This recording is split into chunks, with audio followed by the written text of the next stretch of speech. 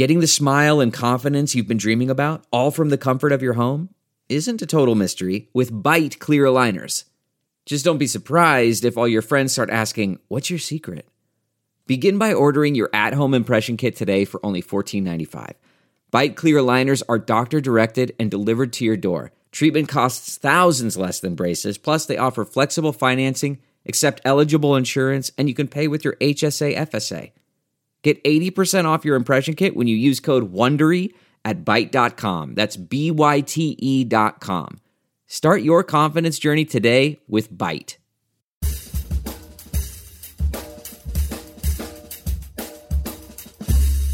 I mean, come on, no one plans to get sick. And yet, here we are. My name is Matthew Zachary.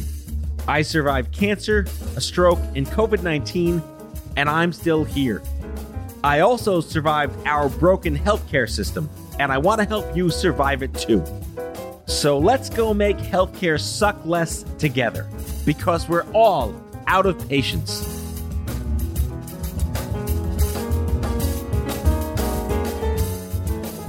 Hello, friends, and welcome back.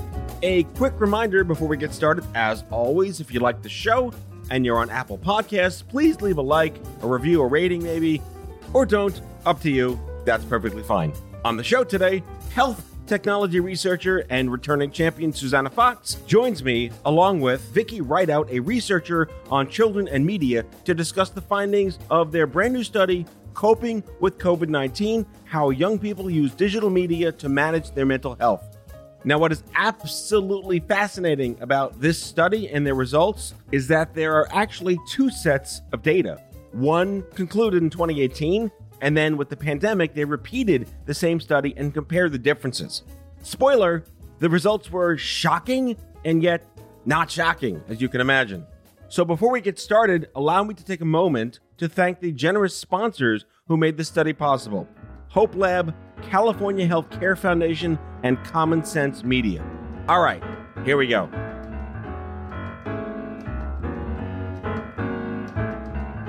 Susanna, Vicky, thank you so much for coming on Out of Patience. We're here to talk about all things kids, teenagers, young adults, mental health, social media, and who knew that it was all a big mess. Am I right?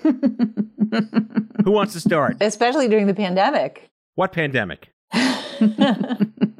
Oh, that pandemic. Well, what I'd love to do is share a little bit about how this research came to be and then get into the findings.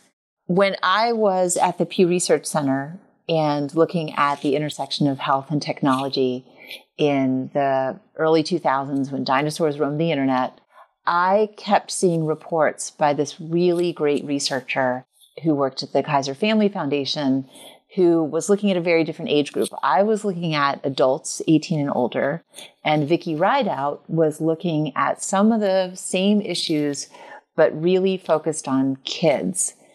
And scroll forward, in 2018, I had the opportunity to do a survey of teens and young adults, 14 to 22-year-olds.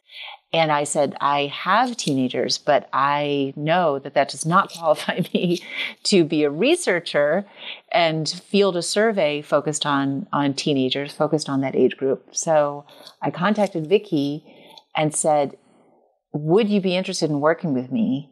And thank goodness she said yes. And I want to ask Vicky what your impression was when we started working together. Oh my gosh. Well, I mean, it's like the story you just told is kind of like the exact opposite of the truth, because when I was doing research at the Kaiser Family Foundation, I was seeing this esteemed researcher from the Pew Research Center who I admired so much. And I basically saw the work that she was doing, you were doing on technology and health among adults. And I thought, well, maybe I can try to make a contribution doing similar research among teens. And so that's kind of really the first time I got involved in doing direct research about how teens and young adults use technology for health promotion. And so when you called me a couple years ago, it was so exciting to finally partner up, because we've been working on sort of parallel tracks for so long that it was really great to finally come together. So my question for you both is, where did the the determinant come from that it was 14 to 22? Oh, I'll take that one. So Hope Lab is a foundation that's based in San Francisco, and that's their focus. They're really focused on this really interesting age group. They're people who are leaving adolescence, on the cusp of adulthood. It's a really important time period, especially for emotional well-being. They're creating their identities in the world. They're starting to question, who they are and what they're going to become. And Hope Lab is really focused on serving that segment of our population. And therefore, they have to understand it, which is where we come in terms of bringing our skills as survey researchers, bringing these representative samples, and introducing the idea of the open-end questions. And I'm really passionate about that because, especially with this age group, but I think with anybody, you should ask them what they think and ask them to tell you in their own words, because you're always going to be surprised. Yeah, shout out to Hope Lab. We had Margaret Laws, their CEO, on Out of Patience right here. For our listeners, you can go back in the catalog and search for that show. Vicki, you work in research with children. Do you consider 14? Help me understand the semantics. Kids, children, teenagers, adolescents. How do you unpack those definitions?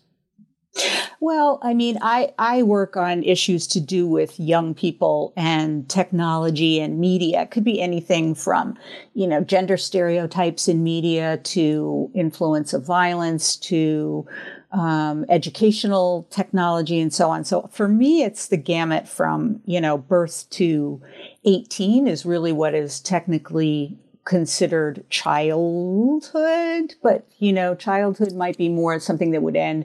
There's all kinds of breaks in there, like childhood could be up to 8, tweens, maybe 8 to 12, teens, 13 to 18, young adults, 18 to 22. I care about all of them. They're all all of those age groups are so important developmentally. And the role of media and technology is so important in every single one of those age groups, from toddlerhood all the way up to young adulthood. So in terms of approaching the audience that was ripe for your studying, there's a psychology in them being of this particular age that might be different than you going after a cohort in their 60s. What was the approach you took to gain their interest and to keep them motivated that their contributions were valuable to them and other people? We ended up getting the feeling once we were in this study that this audience was sitting there waiting to be asked their opinion on this topic.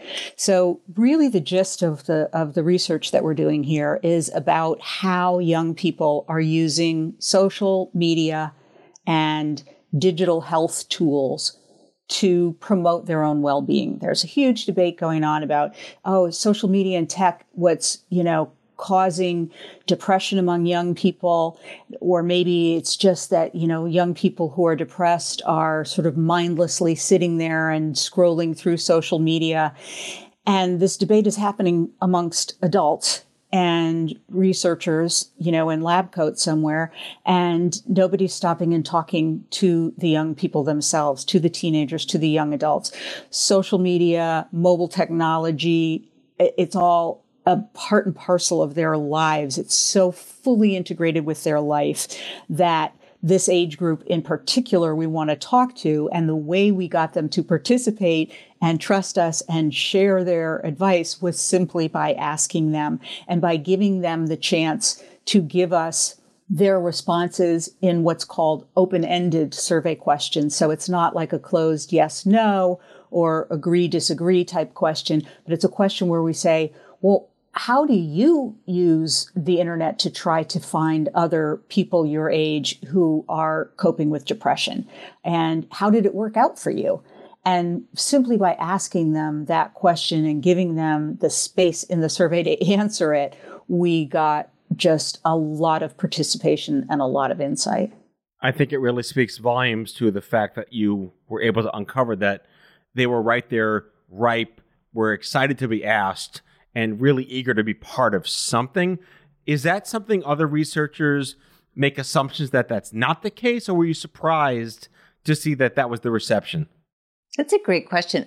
I think what I would say is both Vicki and I come at research with a sense of respect for the respondent. And I think that's also a key to the teens and young adults participating in the survey is that by showing our respect and asking for their opinions, that's a way to build trust. And of course, by the way, the whole survey was conducted online in Spanish and in English, their option. And we also gave the option to complete the survey by phone, but most of this cohort does want to complete the survey online. I think that I would urge more researchers to include open-end responses. It does take a longer amount of time to analyze those responses, to code the responses. And so what we did was have a mix of quantitative results as well as qualitative results. Okay, so you have your control group. You went through the process. You got these results. And before we talk about the results, then the pandemic hit and you had an entirely new, I don't know what you would call a catalyst. You're taking a control group. It's like when doctors call your tumor elegant. It's the worst word, but it's nice. We don't know what they mean, but they mean something nice about it. And the worst thing to happen is to add a unilateral layer of crap on top of an existing control group. And then you can measure the delta between pre-crap, crap, and post-crap, crap. You had the luxury, the elegance perhaps, of having pre-crap and post-crap delta comparisons. I think that is the most maybe unfortunate outcome of your data. So let's dig into that. What did you find out that was obvious or unsurprising in the first set in 2018? And then the longer answer obviously is, A, what did you find out recently? And then the delta, the difference that may or may not be terribly obvious to people. So I'm going to give credit in two ways. First, to Hope Lab and our initial sponsor for the 2018 survey, Wellbeing Trust. They wanted us to look really closely at depressive symptoms and at these issues of social media and digital health. And so getting that baseline was really important in 2018. And then when the pandemic hit, and also the racial reckoning and police violence, when there was so much turmoil in our country, I have to give credit to Vicki, who said, we have to get the band back together. We have to get back in the field. We are living through a natural experiment where these teens and young adults are under tremendous stress. We already knew that they were stressed because of our findings in 2018. But Vicki, I would love for you to tell the findings about people's use of social media during the pandemic and what groups we saw really hardest hit. Yeah. Well, it's not, we see it as a strength of the research, not any kind of challenge with it, because it's exactly what we wanted to do, was to see in this real world horrible situation and confluence of events, how were young people using social media? What role did it play in their mental well-being? And so the change that we saw from 2018, the biggest change that we see is, sadly, an increase in depression among teens and young adults. When we conducted the first wave of this survey in 2018, and I should say these are two separate, to use some geek terminology, two separate cross-sectional samples. So it's not an experiment. We don't have exactly a control group, but we have a baseline, and we can track changes from the baseline. So when we did the survey then, we used this depression scale, widely used to measure degree of depression among respondents, and we found a horrifying result, which was that 25% of 14 to 22-year-olds in this country exhibited symptoms of moderate to severe depression. That was shocking and distressing. And when we went back in 2020, in the fall of 2020, and did it again in the midst of the coronavirus pandemic, that rate had gone up to 38%. The rates of depression nearly doubled among teens. They went up to almost half of young adults, 18 to 22-year-olds. 48% now have symptoms of moderate to severe depression. Now, this isn't the same as a clinical diagnosis, but it's a really alarming and disturbing sign. What also increased was use of social media during this period, whether that is precisely because of the pandemic or just, the trend toward more frequent use of social media. But the frequency with which kids use social media went up across the board, but most strongly among those who actually are suffering from depression. So the young people who are experiencing depression are using social media more frequently, and they also say that social media have more of a positive effect on them now than they felt that it had 2 years ago. So when we asked young people in 2018, when you're feeling down, when you're depressed, stressed, anxious, does using social media usually make you feel better? Or does it usually make you feel worse? Or does it usually not make much difference one way or the other? Well, in 2018, 27% said it usually made them feel better. And I think about 13% said it usually made them feel worse. And most said it didn't make any difference. Now, 43% say it makes them feel better. And the percent who say it makes them feel worse stayed roughly the same. So somehow or other, either what's available to young people on social media, how they've learned to use social media to promote their own well-being, something seems to be shifting, such as maybe there's a little bit of good news here that those who are struggling are able to get some help through social media.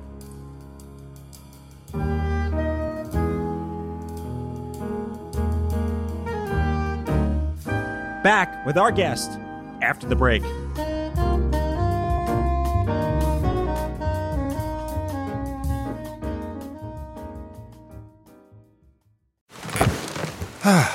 The comfort of your favorite seat is now your comfy car selling command center, thanks to Carvana. It doesn't get any better than this. Your favorite seat's the best spot in the house. Make it even better by entering your license plate or VIN and getting a real offer in minutes.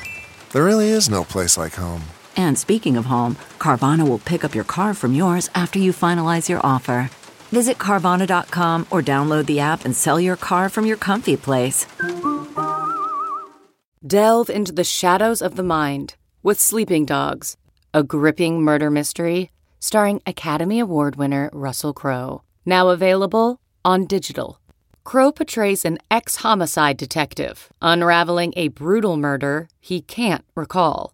Uncovering secrets from his past, he learns a chilling truth. It's best to let sleeping dogs lie. Visit sleepingdogsmovie.com/Wondery to watch Sleeping Dogs, now on digital. That's sleepingdogsmovie.com/Wondery.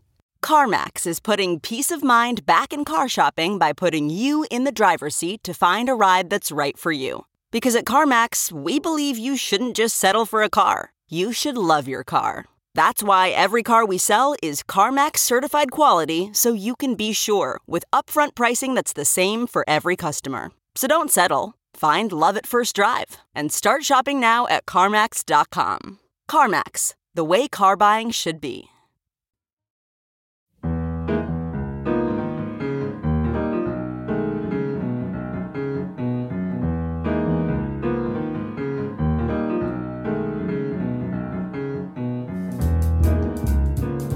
That was a lot of information to wrap your head around for anyone. And I think I'm smart, but to the extent that how would this correlate down against, say, to the school systems? Were there any baselines in the recent study as to whether the people you were surveying still had full-time school or part-time school? And could there be any correlating data to put forth that opening schools in states where they're still closed is much better for kids, even though we already know that, but you have data? Oh, that would have been a great question. What we did ask people was whether they themselves or somebody in their family have gotten sick with COVID. And we also asked about effects, whether they've had loss of income or if the young people had to take on additional family responsibilities, like taking care of kids at home now or getting a job. And one of the findings that was interesting So 14% of young people said that they or a family member had actually gotten sick from the virus. And of that group, of those who have been directly touched by COVID-19, half of them say that they are experiencing symptoms of moderate to severe depression. And so, and by the way, that's a group twice as likely to be Black and Latinx compared to whites.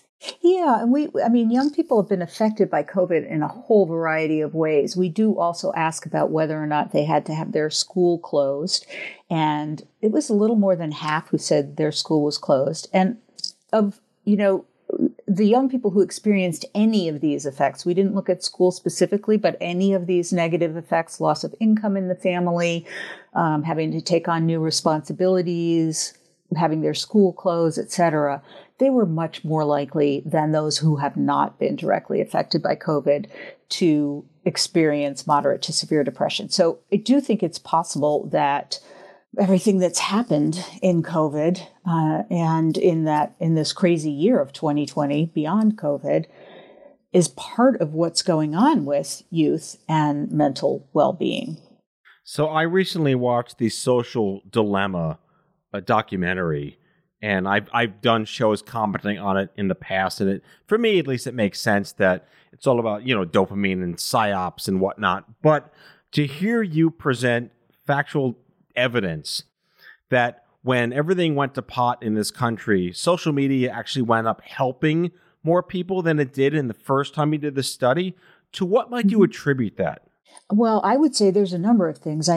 For young people overall, they're very likely to say that during this pandemic, social media have been really important to them in staying connected to family and friends, in finding inspiration from other people, in being able to express their creativity, in getting support from others who are going through the same things that they are, in staying abreast of current events, specifically in learning how to protect themselves from the virus. So these have been aspects of social media use that have allowed people to maintain connections during a very trying time where we've been separated from one another.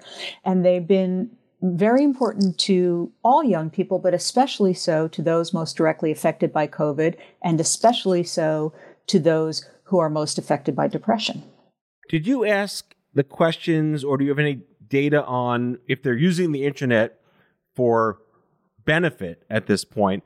Where were they particularly choosing to go, and what news sources or social networks or help platforms they were using? So we didn't track the platforms with this survey, but that does come through in the open-ended responses. For example, on this point that Vicki just made, which I love, which is how people look to social media for inspiration and creative expression. A 19-year-old woman wrote, "I use Discord, Twitter, Snapchat, and Instagram to talk to friends, share my art with others, and see my friends' art and other projects." And I just also want to bring in one other group that is particularly hard hit by the isolation and by the trauma of 2020. And that's people who are LGBTQ. And they're unfortunately more likely than the cisgender population, straight population, to say that they are living with depressive symptoms. And they're very likely to be going online to reach out to their community. There was one quote that I just thought was really lovely. And it was from a respondent who identifies as non-binary. This person's 14 years old. And they wrote, "I guess just seeing people expressing themselves the way they want makes me happy, because I can't really do that." And you just think about the isolation of being 14, identifying, as genderqueer, non-binary, and having a place to go online where you can find other people like you, where you can get inspiration, you can create things and share things. And for me, that's the ray of hope in all of this, that there is now a possibility for people to find each other online, for people to not feel quite so alone. And during this pandemic, the kids have been able to use those resilient skills and find each other and find the information and resources. We have to tackle the issue of racial reckoning. We brought that up at the top of the conversation because that played a key role in, as if 2020 wasn't bad enough being the 1928 stock market and the 1918 pandemic. It was also the 1968 social upheaval at the same time. Communities of color, LGBT, Jews, Asian Americans, they've been facing persecution writ large and this sort of systemic ignorance. And that was exacerbated last year, sine qua non, like just that's what it was. Did that factor into the questioning or in the open responses from the people who took your study? It's just another level of stress on top of everything else. It did. And there's a couple of things about that. I mean, one is that we all know this. There's so much viciousness in social media and hate speech. And young people are exposed to that just like we are. And we were able to track how that has changed over the past 2 years. And sadly, exposure to hate speech online has gone up among teens to the point where about a quarter of them are saying they often see hate speech on social media. The folks who are in the targeted groups get the brunt of it. And so the LGBTQ youth, I think like about almost 40% of them are often seeing homophobic posts, and the Black and Latinx youth are, many of them are often seeing racist posts. So it is one of the negatives. That plus just all of the negativity in the world is one of the downsides. I mean, we are definitely not saying that that social media and we want to make sure Suzanne has time to talk about all the other digital health tools that are out there, but I'm not saying that social media is just a pure positive for young people's mental well-being. There's a lot of negatives too. I mean, we had a 16-year-old boy who said in our survey that social media connects you to the world, but it has also connected me to the world's problems, which have started to feel like my own. So there's definitely downsides as well, but I think this is what's so interesting is, it puts, your cell phone can put the racial violence that's occurring 2,000 miles away right there in the palm of your hand while you can watch it unfold. But at the same time, it gives young people tools to organize themselves politically and to protest virtually and make their experiences known and to reach out to others and share experiences. So it's definitely a double-edged sword for sure. Right. So that puts us right back to Susanna for your reporting. And you've been in peer-to-peer health for a very long time. It's, I think, largely been anecdotal, at least in cancer. Like, it's nice to know you're not alone and we can kind of figure out the psychosocial benefits of the tribalism that it creates. But you have worked on this in genuine data. Spill the beans.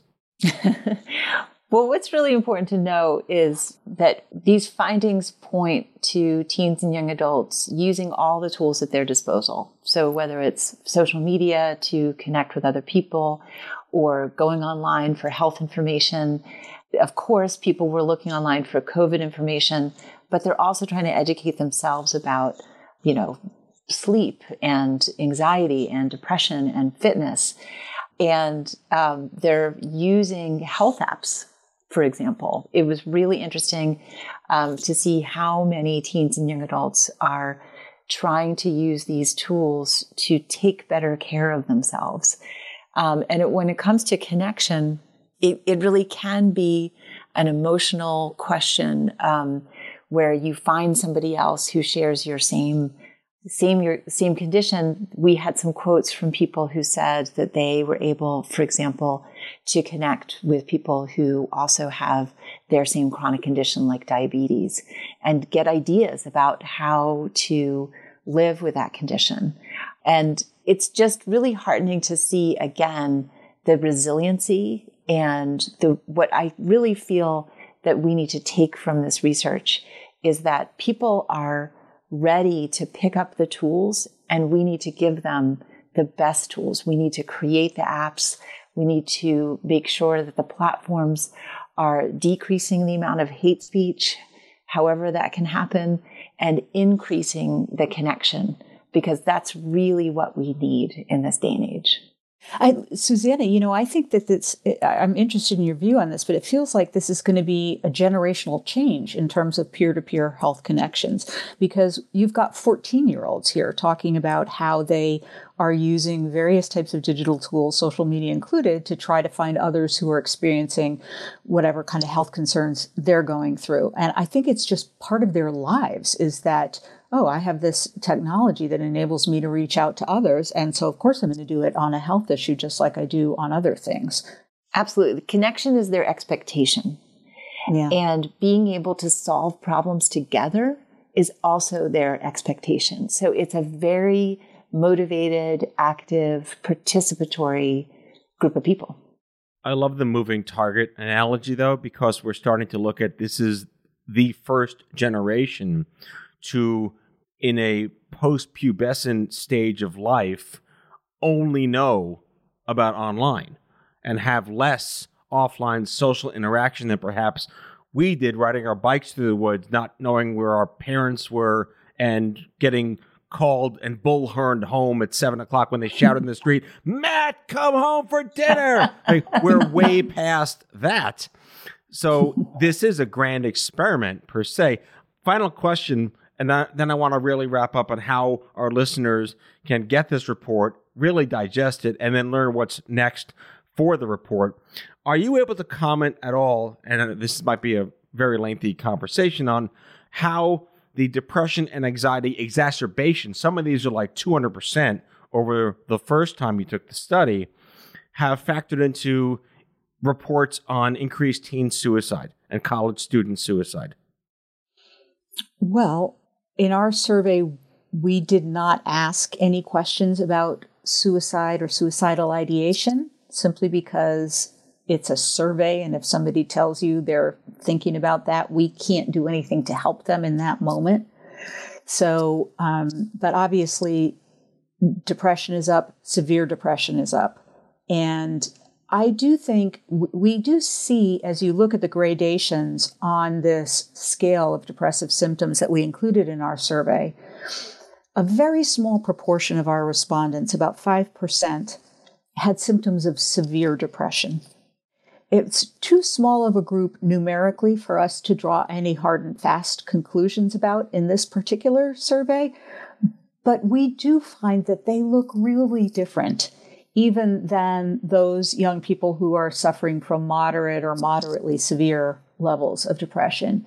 And for them, they make a lot of use of digital health tools. Social media is more of a mixed bag for them. It's even more of a lifeline sometimes in helping them not to feel alone, but it can also make them feel even more anxious than they do. So I think whether we're thinking about the positive or the negative aspects of tech use among those who are most severely depressed, we need more research, and we have to think about it a lot more carefully. I think the bottom line of this research is there is no one-size-fits-all answer to this issue. There are adults who are saying, the problem with the increasing rates of depression among young people is that they're on their smartphones all the time. So if we just get them to spend less time on their smartphones, then we've solved the problem of depression. I think that's really overly simplistic and maybe even dangerously simplistic. And I think what this research points to is that for some young people, the reason that their social media use is increasing along with their depression is because they are proactively and purposefully using social media and other digital health tools, health apps, telehealth connections to providers and therapists, looking up health information online. They're proactively and purposefully using those tools to help address their own mental well-being. So if you were to sum up any one big aha takeaway from the research and what might be a next step for it, what would that be?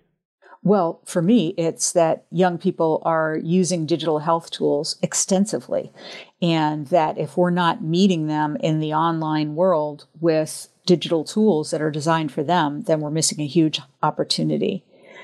Specifically, typically underserved populations like LGBTQ youth are really actively using online tools, and we have to be making services that are culturally appropriate available to them online. I'll bring up again something that Vicki just touched on, which is the telehealth services. We saw a real increase in the number of teens and young adults who are meeting with clinicians online, whether it's through video or text. And I think that we should look at this data as a strengthening of policy recommendations, that this should be a service that's available not just in pandemic times, but again, we need to meet people where they are for mental health support, for sick care, wherever it is. We should remove any policy barriers that keep people back from being able to connect with clinicians. Susanna Fox, recurring guest here on Out of Patients, is a health and technology researcher. Vicki Rideout, best last name ever, is a researcher on children and media.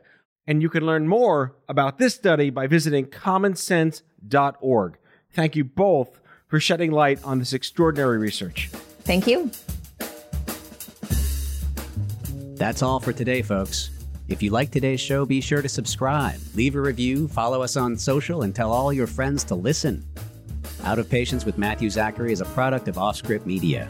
Our executive producer is Matthew Zachary. Our senior producers are Brianna Seeley, Jen Oranger, and Andrew McDowell. It is mixed and edited by Brianna Seeley. Our theme music is by the Mike Van Allen Quintet and by Mara. For advertising and media inquiries, email media@offscript.com. Hit us up at contact@offscript.com to share comments, feedback, and make recommendations. For more information, visit offscript.com.